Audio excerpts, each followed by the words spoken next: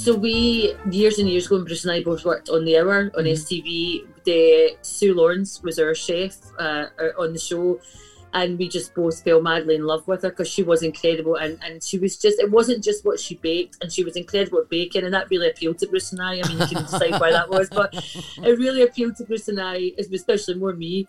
But she was amazing on the show, and we kind of became obsessed with her, and we loved her. So out of nothing but adoration, we and just complete affection, we then began to refer to ourselves as Sue. And that was it. So I'm Sue and he's Sue. And it kind of works, I promise it does. Well, I've heard you in conversation before, and bizarrely it does work. And I know which Sue is talking to which Sue at any given time of we're both alphas.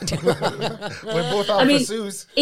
Bruce gives everyone nicknames, Jojo. So, for example, my husband, Jeff, was Kate Middleton because he just basically was useless. He said at the side, silent, pointless. Well, no, it was the fact that he'd signed his life away because... Oh, well, he'd signed his life away. Kate has no access to her family. She's locked in the Baileyston compound for Christmas, whereas if she was the real Kate, would be Sandringham. But Kate then went on a health kick, and now I call him Vera Veggie. Oh, wow. Because he's a vegetarian, so yeah, he's Vera Veggie. But he's got nicknames for all my mates, for everyone. And only when he calls me Michelle, I know he's being really serious. And he'll say to me, look, this is a Michelle moment, not a Sue. And I'm like, all right, okay, I need to sit up and take notice of what's been said. It's not really about fishing my career out the pan.